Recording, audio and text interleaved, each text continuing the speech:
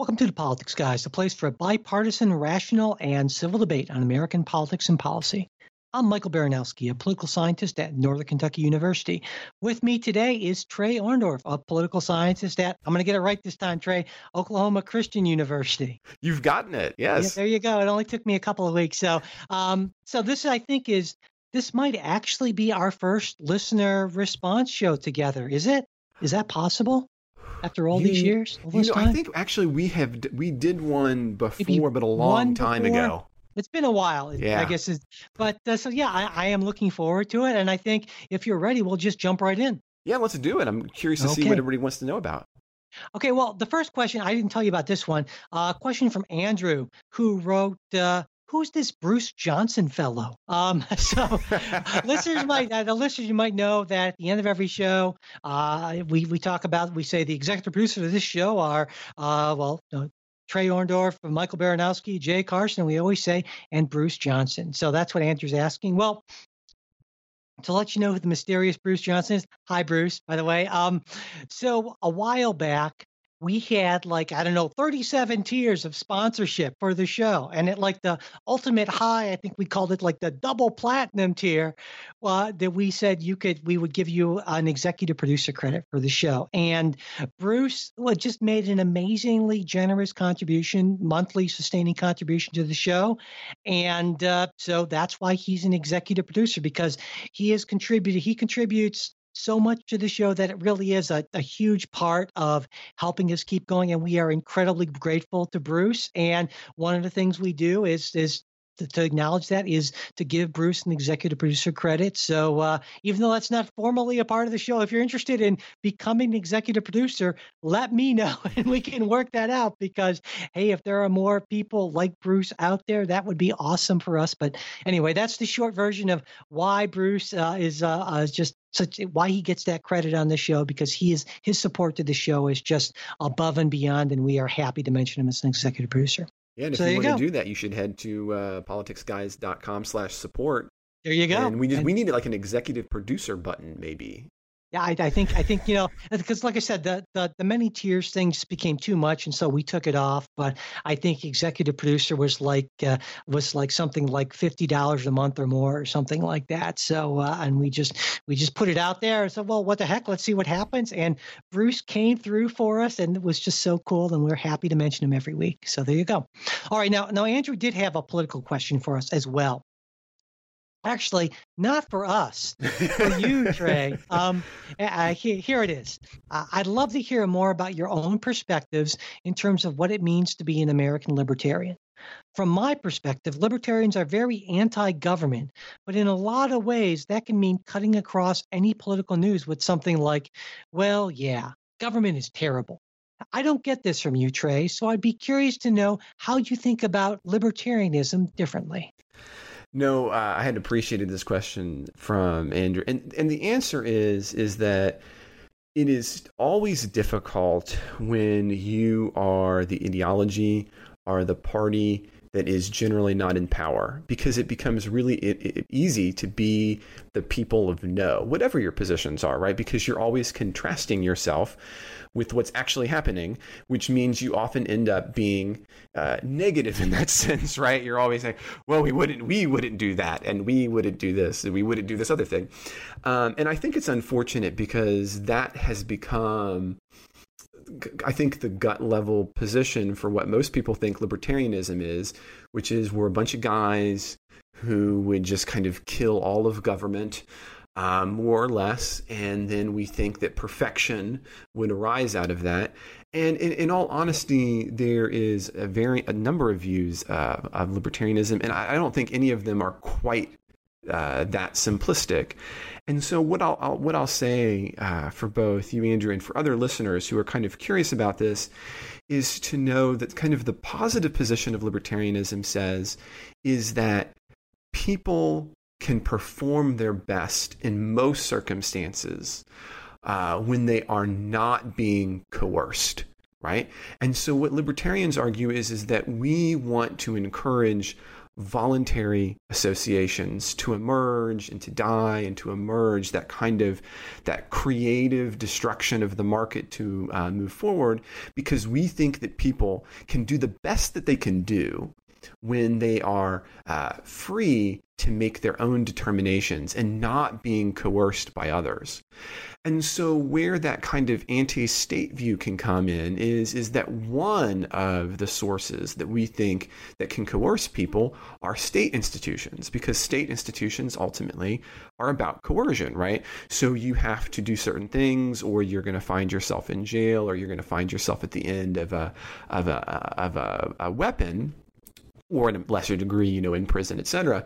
And so as libertarians, what we're saying is that we think that for the whole, you want to make sure that those kinds of coercive situations are kept to a minimum so that people can thrive and make their own choices. Now, what's kind of cool about libertarianism on this front, and I won't go too long because I could talk for too long, probably, is that, in our weekend show, we were kind of talking about, in our bonus show for supporters, we had talked about Alex Jones and some of the cool things going on there. And by the way, if you want to hear that episode, you should become a supporter. But what I'll say is there's this idea from a thinker called Robert Nozick.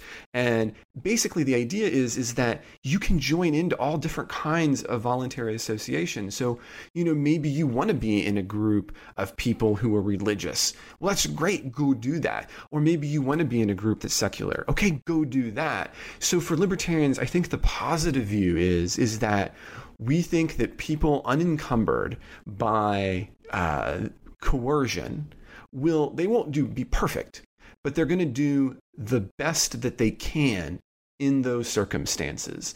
And I think that's the positive view of libertarianism. And so when you're looking at any issue, ask, what do you think would give people the most ability to do the things that they would want to do? And that's a libertarian minus coercion. There you go. Yeah, and I that question is for you. I just want to add just a small thing, if I may, before we move on. Is that if libertarians were that formulation that Trey had, if libertarians were like Trey, all people were like Trey, smart, moral, ethical, rational, I would be totally on board for the libertarian thing. Absolutely. I think that Trey should be about as unconstrained as possible. And I think that Trey's choices would be awesome choices. And if we had a country of Treys, that would work out great. Here's why I'm not a libertarian, because we don't have a country of Treys. We have people who are irrational, who are either ignorant or not all that smart, and who are not necessarily very moral or ethical or what have you. And so that's why I'm not a libertarian. That's why I like more coercion. So I've often said that libertarianism would work great if more people were like libertarians, but they aren't, and so it isn't. So that's kind of my brief response to that. You know, and that's fascinating, Michael, because that seemed like I would have expected that critique from Jay. Huh. Interesting. That seems like a very conservative critique, to be honest. Well, but that's me. I mean, that's where I kind of cut my teeth. My roots are in sort of still that kind of Burkean conservative sort of thing. So, I have a problem with the whole liberal idea of perfectibility of humans through human means and all that kind of thing, the inevitable arc of progress, making everything better. I mean, that's not really how I fundamentally see humanity. I guess I have that kind of, we're sort of these deeply flawed and irrational creatures and all that kind of thing. So that's kind of, it gets a little too, political and moral philosophy-esque maybe, but I think that's where that comes from me. That is actually really fascinating. I think that we've put a pin in exactly why you and Jay can find some common ground in places. Yeah. I don't think that supporters are always listening to, because that is a very Burkean position, and that is very fascinating. And just to kind of finish that off, I think you're absolutely right about that. And so, Andrew,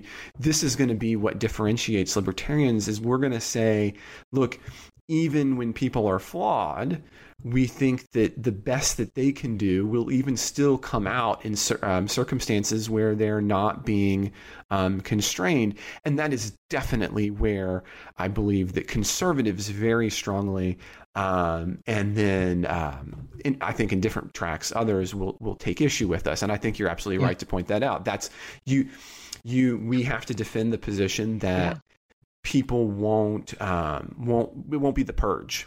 Yeah, no, and I think it's a great point that you just made about the constraint thing. Traditional conservatives would say, well, people need to be constrained, but the institutions that should constrain them are the family, the church, the kind of traditional social institutions. Whereas liberals would say, well, more the institutions that could constrain them would be maybe more the state, because a lot of these traditional institutions are repressive or patriarchal or that sort of thing. Whereas libertarians would be more inclined to say, no, we just need to get away from a lot of these constraints altogether, whether they come from these traditional institutions or the state. Exactly, because we're worried about those. We share those same concerns with liberals. We just disagree that the state can fix the problems that they think that they're fixing, right? So we would have that's why you oftentimes see me agreeing with say Michael or with Ken, is because we're going to have those same kind of like, hey, how do we minimize racism, for example? But what we're going to disagree with is going to be the ways to get to that point. Whereas a conservative is going to say, well, you can't, right? Yeah. Which I think is going to be a question we're going to be talking about a little bit later. So, but anyway. Yeah. All right. Well, I didn't know that we were going to get quite that deep into political philosophy, but it was fun. Okay. Well, let's see here. Eric posted this question on our Facebook page. Since large government liberals, okay, sounds like he's maybe directing this at me, love to ask the false question, how will we pay for tax cuts? This leads to my question. I would love for someone to explain how the Democrats' new mantra of Medicare for all will be paid for without destroying our economy and stifling economic growth. I should also mention that listener Randy was also interested in hearing our thoughts on Medicare for all. So why don't you take the lead on that one, Mike? Because I think he's kind of directing it your way. I would say so. So, this comes out at a very good time, because there was recently a study that was published by the Mercatus Center, which is a right-of-center, sort of libertarian-esque economic group. And they're a great group of economists, fascinating folks out of George Washington University that looked at Medicare for all. And they said that they concluded that over 10 years, it would increase federal healthcare spending by, be seated before I tell you this, yeah, it's a big number. $32 trillion. And the right freaked out over this. But here's what was underreported. The same study, and again, this is by a right-of-center group, said that during that same 10-year period, overall healthcare spending in the period would actually decrease slightly, and around 30 million more people would get coverage. And also millions of people who have coverage would get much more comprehensive coverage. So I think that was, I said, some underreported. So the answer to how this would be paid for would be that essentially there would be really nothing to pay for. Now, the thing that conservatives would have an issue with, and libertarians, would be that the burden then of coverage would shift much more from private individuals and private employers, and that would be taken up by the government. And that would be the conservative issue with it. It would be big government, yeah, but the overall burden would actually be, according again to this right-of-center study, would be less, but more of it would be taken up by the government. Now, I should point out, and I know that some are more policy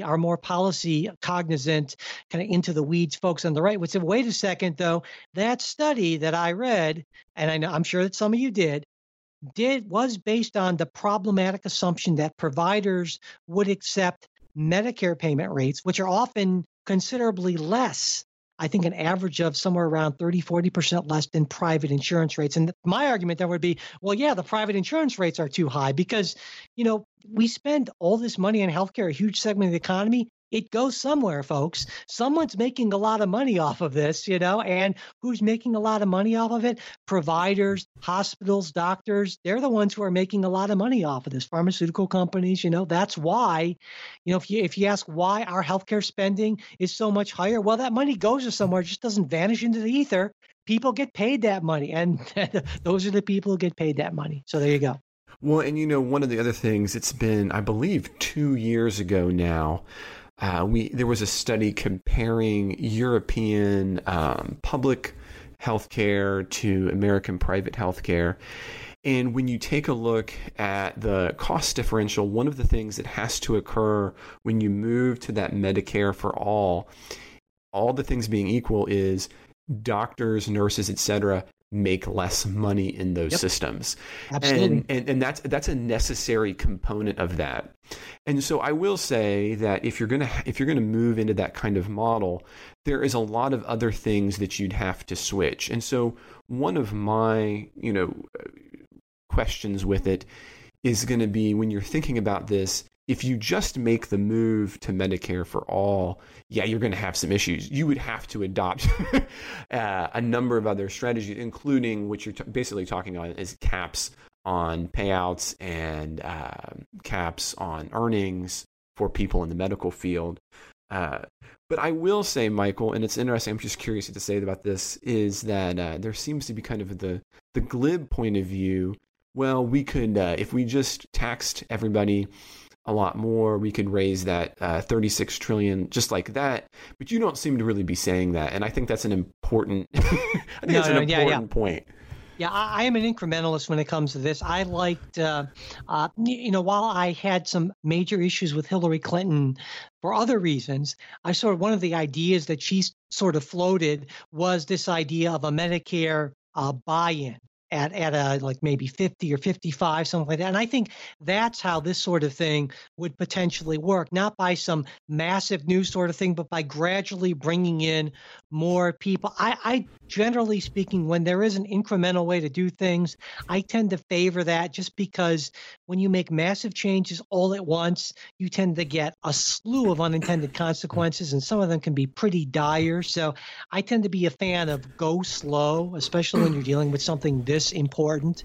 But I hope this is the future. I should also point out that you're absolutely right that, doctors and nurses, no matter what, would have to, well, not necessarily nurses, but it depends. Healthcare professionals and pharmaceutical companies would have to get less. Mm-hmm. And there might be some downsides to that. But also, if you talk to people in the medical profession, they'll say that the amount of administrative red tape that they have to go through now is just insane, and is just such a more than a hassle. It becomes practically soul deadening.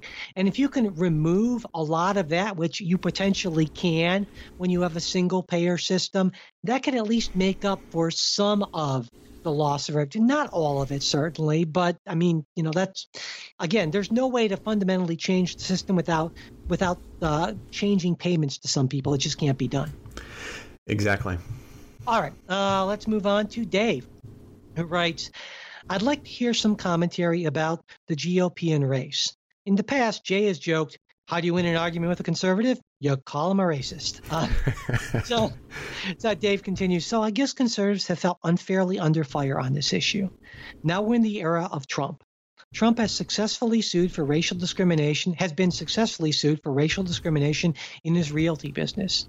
Trump said a Mexican American can't do his job being a judge because he's Mexican. Trump has an advisor, Stephen Miller, who is a walking set of talking points for white nationalists. Still, Jay says he has no idea if Trump is a racist. Is David Duke an avid Trump supporter because David Duke is a giant fan of tariffs? The left whines, this is Dave, the left whines and cries that hate crimes are on the rise and neo-Nazis, white nationalists, etc. are recruiting and marching in increasing numbers. And Republicans basically say, what does this have to do with us? Well, now, the GOP is officially being represented on the ballot by card-carrying Nazis, Holocaust deniers, and proud white supremacists. Russell Walker in North Carolina, Arthur Jones in Illinois, and Paul Nealon in Wisconsin are probably the most egregious examples that leap to mind. I don't think that all Republicans are racist. My concern is that most Republicans don't seem to mind that racists have found room in their tent.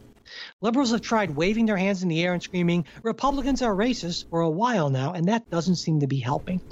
I feel like it's going to be people like Jay saying, we've been accused unfairly of being racist in the past, but we have a serious racism problem growing in our party, and this is unacceptable.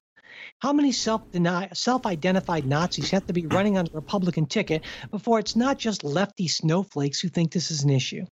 Thanks as always for the great podcast. So no, I know this was directed more specifically to Jay, but Jay's not our only conservative voice. You come from the culture, so I thought this was completely appropriate to ask you as well. So what do you think about what Dave's saying here? Well, Dave, there's a couple of things. And so one, we were talking a minute ago about where libertarians and conservatives are going to have a little bit of tension. And I think part of the reason that the GOP is going to have a greater difficulty than I think that you're hoping in recognizing racism is that conservatives in general do not accept the idea of institutionalized racism as being a meaningful force. Most of them. Okay. Now, just to be clear on this front, though, and to be careful, because I hear it a little bit in your question, I know lots of Democrats who do not accept the point of view of institutionalized racism as well. So one problem is that what you're basically accepting is a position, and I would actually agree with you on this one, Dave, that institutions and society can have inherent biases even when the individuals involved are not personally racist, right? So in other words, Mike and I might not be racists, but that doesn't mean that higher education couldn't potentially have racial bias, right?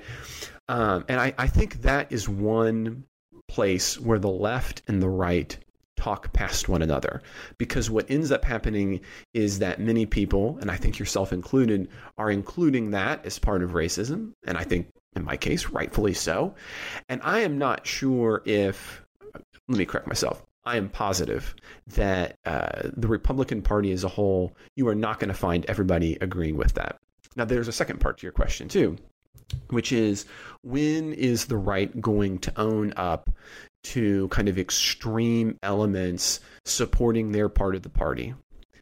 And I think the answer to that question is, well, never. And the reason for that is that neither major party is going to want to embrace positions that they find abhorrent, but at the same time, they are generally not going to want to take up that banner, because it ends up basically being the question of, when did you stop beating your wife? Yeah.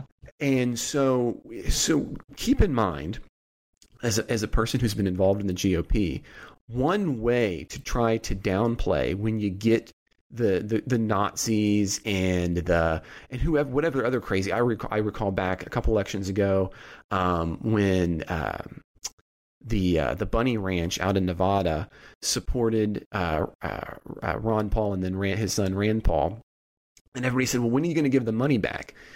And his answer was, "Well, I'm not giving the money back, and that doesn't mean I support him. He decided to send me money. I don't agree with him, but whatever. I'm moving on." And I think that's kind of the way that most Republicans are going to deal with this, because you don't, if you start arguing with all of the neo-Nazis of the world, you end up giving them a platform. Yeah. Now, I'm not suggesting that this somehow admits that everyone in the GOP has, pure, amazing intentions, and I couldn't possibly speak for all of them. But just keep in mind, if they continued to always bring up the negative elements you talked about, well, they would be giving a platform to those guys. And they don't want to give those guys a platform in their party. But if they decide to show up and vote for them, I mean no one's going to throw somebody's vote away. I don't know. Maybe somebody votes for me because they think I'm cute. That's probably not a great reason. It's actually just factually wrong. See, I got an all from Mike. So there's my kind of two-part to your answer. One is there is a difference, right? I don't think that many conservatives are going to accept your proposition about institutional racism. You're going to find more support from guys like me, libertarian kind of guys. But on the other hand, I wouldn't expect the left either to start trying to call out every time you got a socialist or a Marxist running, when you get those running around every now and then. Because again, why? It's an argument that's only going to harm you. Yeah, I think that's a great answer, Trey. And I wanted to add just one short thing, I guess, is, you talk about the institutional racism issue, and I think you and I, it sounds like we're somewhat in agreement on that. And I think the reason why a lot of these things are not evident to people is because of how incredibly segmented we've become. And not just in terms of race, but also, I would argue, in a lot of socioeconomic economic ways. And let me just give you a personal example. Until the time I was around 18, 19, I basically did not know any black people. I mean, that was in the neighborhood I grew up in, the school I went to, the church I went to. It was all pretty much white, ethnic, Central, Eastern European. That was it.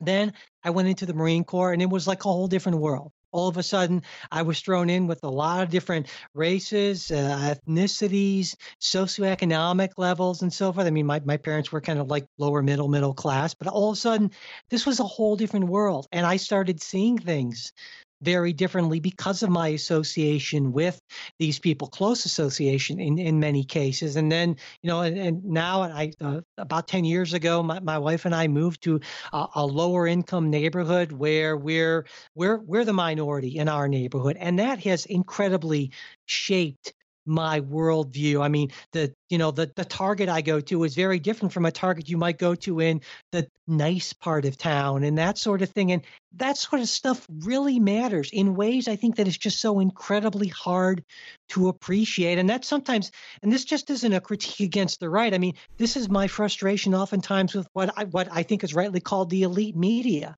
is because these are people who travel in these rarefied circles and they can write about poor people or minorities, but they don't actually have any real contact with them. And that matters in a very important way, I think. And I think we need to do a lot more of that, and it can make us much stronger and better as a country if we do. That's a really interesting point. I'll just add one personal note to that, is that, unlike Michael, I actually grew up, we were very poor. And what's interesting about that is that my early experiences include a very racially diverse group of people because of, where we lived and what we did and who I could end up hanging out with as a result. As a matter of fact, when I was growing up, I played basketball on a team where I was in the minority, racially speaking. And so it is interesting. I think you're absolutely right, Michael, that I think it can be a little easier sometimes to maybe intuit that institutionalized racism when you've had those kind of cross-cutting experiences. Yeah. And not just, and obviously not just racism, but just getting a better sense of, how could these people believe these things or see the world in this way? Well, it can be oftentimes really difficult to grasp until you kind of have some close association with these people. And all of a sudden, then oftentimes the light bulb can go on. It's like, oh, okay, I sort of understand that now. But it's so difficult to do at such a remove that most of us are at. Mm-hmm. All right, let's see here. Ryan has an intriguing question for us. It says, you are both strategists for the parties. Trey, this was originally for Jay. This will work for you, Trey. Trey, you are now working in the Democratic Party running campaigns. How do you take on Trump and give your candidate the best chance at beating him? He said, or it could be, if you want, a congressional campaign as well. And then he reverses the question saying, Mike, you now work for the GOP. You run Trump's campaign or a congressman's campaign. What do you run on in order to beat a Democrat? So why don't you start with this one, Trey? Okay, and I say that we should restrict this question to the presidency because that way you have to support Trump. Okay. Okay. I'll play. Okay, that's fine. So just to be clear, if there's anybody out there on the Democratic Party who would like to cross-hire a strategist and bring Trump down, I am on board. My pay rate is low, so just let me know. I'm putting this is my verbal application right now, so I would actually take this job. I think the answer is that Democrats are going to have to use the same kind of tools that President Obama did, but in a 2020 kind of way. And let me give you an example. When now President Obama, ran against Hillary Clinton, he was able to defeat her in part because of his use of effective communication tools and social media. I'll give you a really great example. There was a moment when the Obama team are collecting all of these phone numbers for text messaging to connect with people to get them to turn out. And Hillary ends up turning to her campaign manager and basically says, hey, are we doing anything like this? And his answer is no. Mm. And I honestly think that one of the reasons that she went down in the first matchup with him is because he had used those tools effectively. And I think one of the reasons, it's not the only reason, but I think one of the ways that Democrats lost with Trump is they took him to be an idiot, and they took him to not be savvy when it came to tech. And they said, look, the guy who doesn't spell things on Twitter right is going to be the one who loses. And they were absolutely wrong about that. So if I am planning for, the 2020 Democratic Party, one, I want to have a candidate who is not Bernie Sanders. I want a Hillary Clinton without the baggage. That means that we need somebody who's not a Clinton. Okay, let's just be clear on this. And we need somebody who doesn't have ties to the Clinton machine era. Again, hi, President Obama. And two, we need to then attack Trump. And I know there's been this kind of question about, do we hit Trump the way he's being hit? And the answer is you don't have to take the same tact that he's using with media to be effective with the media. And that means recognizing that you're going to have to play things in a Twitterverse where things are going to be amplified that way. And so my suggestion for candidates would be, engage on that level, but you don't have to engage in the sense of, taking the dirty shot. And I think that a candidate who does that and who is consistent has a phenomenal chance of winning in 2020. I mean, the person in this game, I think that I have the easier time because I think Trump is going to have the harder row. I really do. So, Michael, what would you do? How would you combat me? So I have to be Trump's person and not just some generic Republican candidate, I guess. Well, he's running for re-election. I mean, right? Yeah, but a lot of stuff can happen between. Yeah, but let's assume. Okay, that's fine. Well, in a way, this is an easy thing. In a way, this is incredibly difficult for me because after Donald Trump was elected, after I sort of picked myself up off the ground and just was able to push my jaw from where it dropped so far, I thought to myself in my whistling past the graveyard, I guess, sort of sense is, well, wait a second. Maybe Donald Trump could be a new kind of Republican. He's not tied to party orthodoxy. He could tack much more to the center and decide he's going to work. Could he be a truly post-ideological president? Now, we got an answer to that pretty quickly on, obviously, and the answer was no. And the problem that I'm having with this is, from everything I know about Donald Trump, he would totally ignore any of my advice. I don't. Well, true. He's a 72-year-old guy. He's pretty much set in who he is and what he is. But let's assume that I had some Rasputin-like power over him, I guess. Okay, this is the only way this is going to work, Trey. If I could somehow appeal to his ego and asked him if it could make him believe that I could get him not only a second term, but to go down in history as one of the greatest non-wartime presidents. Maybe that would be helpful, I guess. So here's what I would tell him. I would tell him, focus on a massive infrastructure program, not this public-private partnership junk that I have issues with for a lot of reasons, but focus on that, focus on a massive prison reform program, and focus thirdly on what you said you were going to focus on when you were a candidate, draining the swamp. Focus massively on campaign finance reform, campaign finance and lobbying reform. Those are bipartisan issues. Those are issues where you can get people on the right and the left. In case you didn't know what bipartisan meant, right? But I mean, especially especially the campaign finance thing. You hear people on the far right saying exactly that. Got to drain the swamp. And you get the good government people on the left.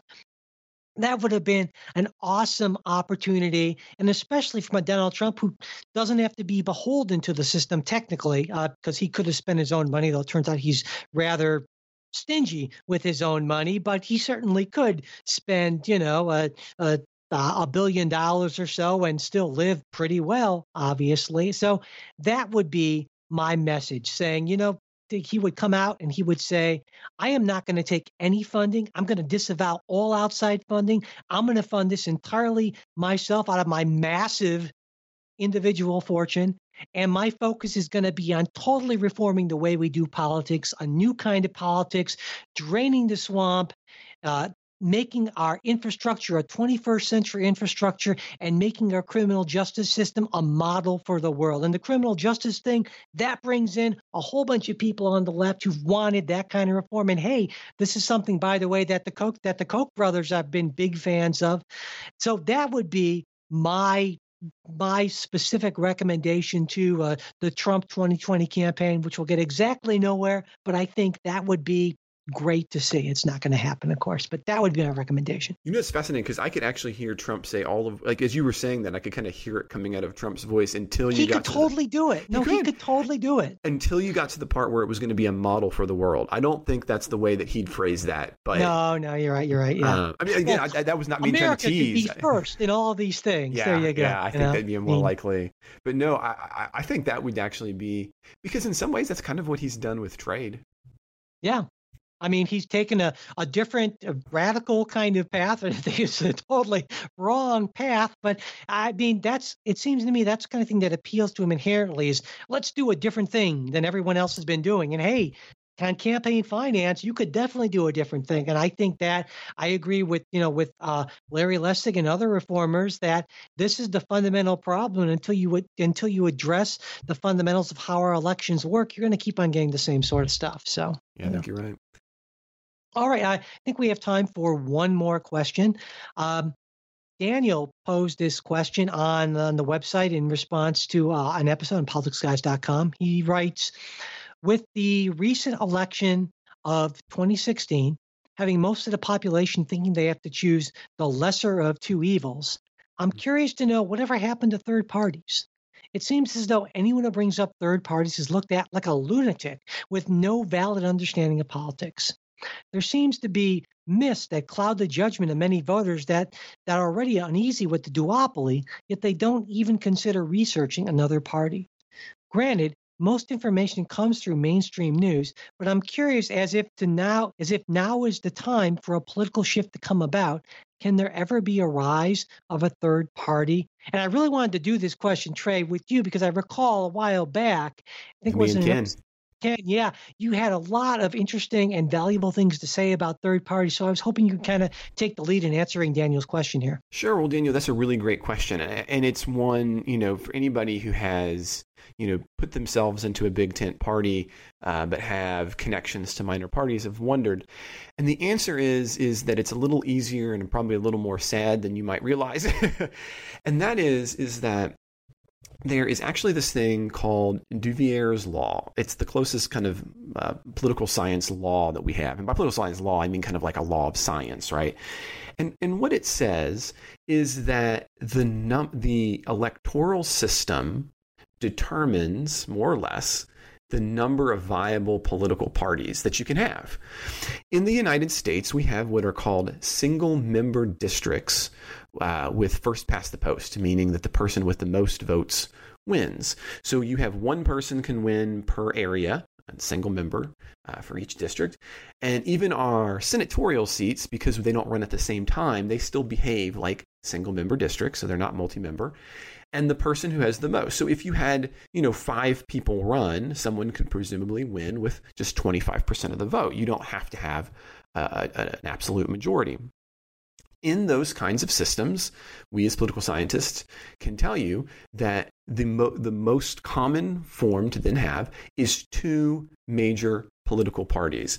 And the reasoning is kind of straightforward. So imagine that you are a member of, you think of yourself as a libertarian or a socialist, and you know that there's about, let's be very optimistic and say about 10% of the population agrees with you, right? That's probably being optimistic, but there we go.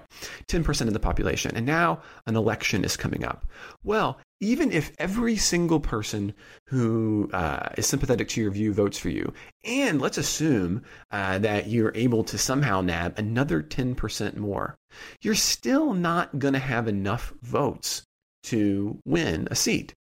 So what happens is that voters will end up slowly but surely migrating to candidates who they think will best represent them, even though they don't share all of their features. And as a result, you end up with two dominant political parties. Now, in the United States, we've actually had more than two political parties, but never generally at one time. So one will kind of push the other one out and become one of the dominant political parties. And most recently, and this is one of the things that Ken and I spent some time on, but we'll just be brief here, is that was the origin of the Republican Party.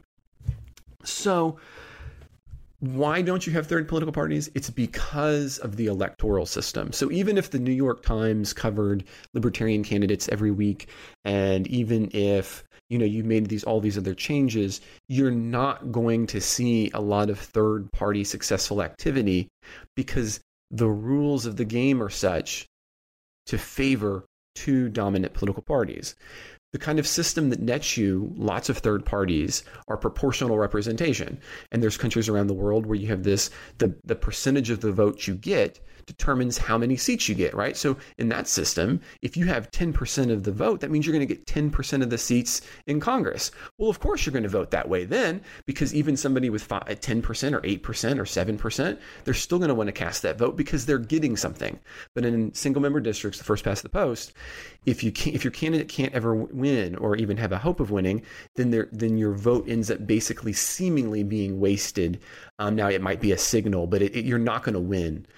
So Michael, have I summed that up pretty well? You want to add anything? Oh yeah, I think you did a great job. Okay. And I think, well, a lot of times we're not aware of that as Americans because we're not familiar with a lot of other systems, but there are plenty of other countries that do proportional representation systems. And I should point out that, there are pluses and minuses here. I mean, the one plus obviously is that you have a lot more parties represented in your legislature, but that also can lead to certain negatives. It can make it harder to organize the government, and it can give certain small groups a disproportionate amount of power and that sort of thing. So it's not like this is necessarily a better thing. It just means that our system comes with certain advantages and disadvantages relative to other systems is all. It's exactly right. And just a quick historic example is, one of the things that people considered to be downfall of the Weimar Republic was the ability of small parties and a proportional representation to kind of seize control of government.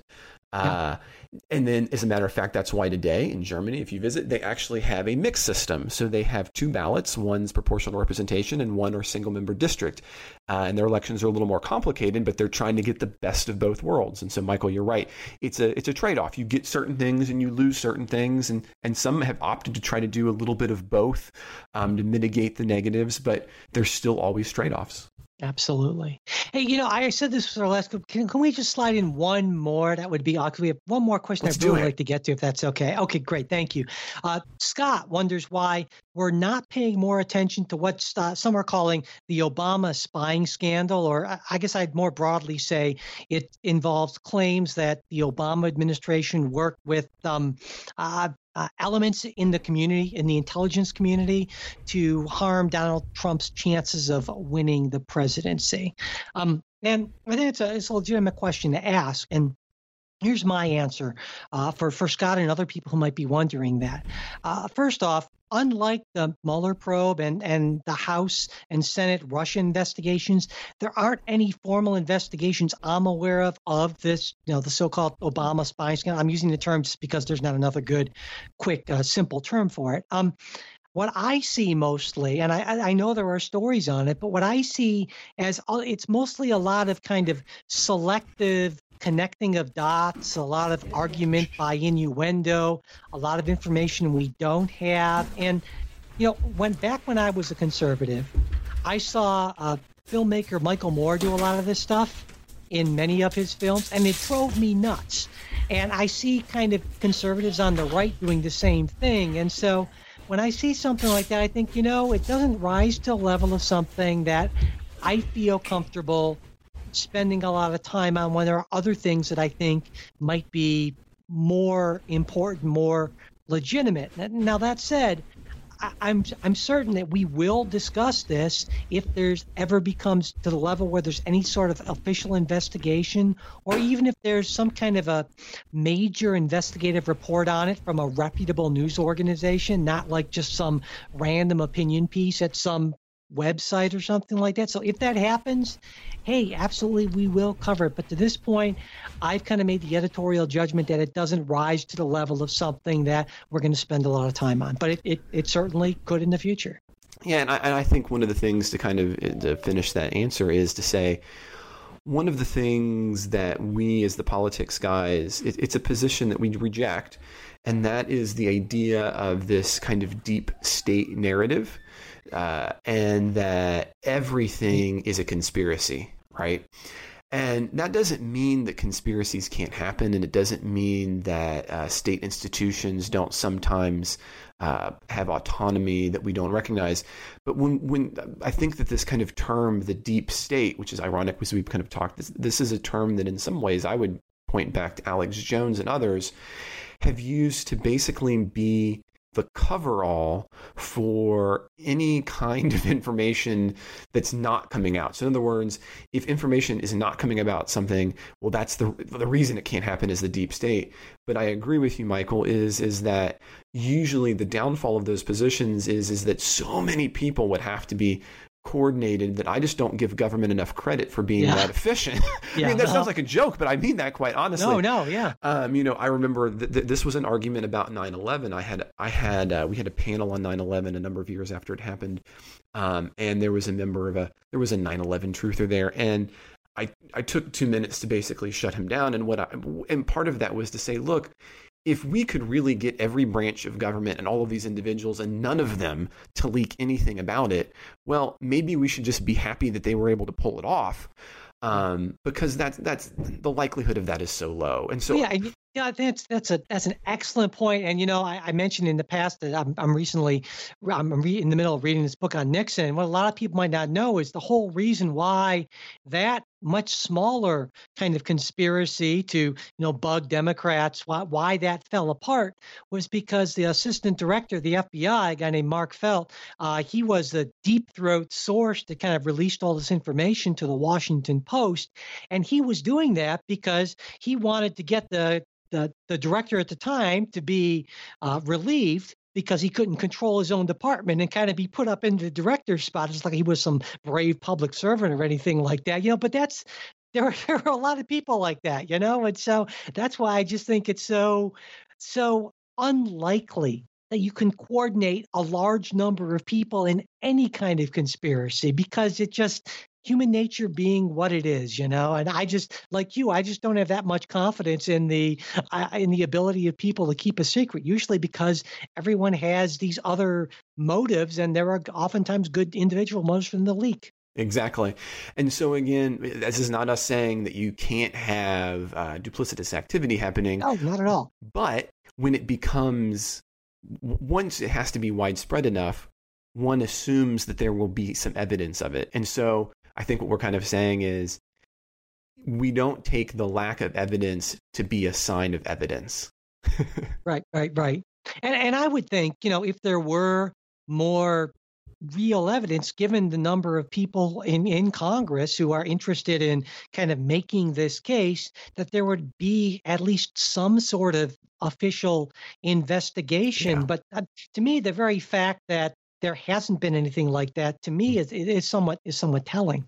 Yeah, well, I mean, if you're Nunes, aren't you going to? I mean, I would love to get my hands on that. And if I thought it was real, if I even thought there was a chance it was real, I would be spending a lot of political capital going after it. Exactly my point. Yeah. All right. Well, thank you for indulging me with that final question, Trey. Of course.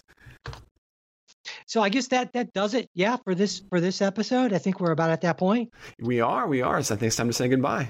Yeah. Well, we definitely do want to thank everyone who has listened and supports the show and all that. And you know the deal, right? You know how to get in touch with us. You know how to support us. I should probably tell you again, though, politicsguys.com/support. That's the link to support us, or go to politicsguys.com and click on support. Also, subscribing to the show can really be helpful, and leaving reviews and ratings in iTunes and just telling people about the show, sharing it is also a big help. And of course, if you want to get in touch with us, you can mail us at mail@politicsguys.com. There's our Facebook page. We have all kinds of interesting discussions throughout the week, facebook.com/politicsguys page. And we are also on Twitter @politicsguys. The executive producer of the Politics Guys are Michael Baranowski, Jay Carson, Trey Orndorff, and yes, Bruce Johnson. Today's show is produced by Trey Orndorff. We will be back with a new show on Saturday. We hope you'll join us.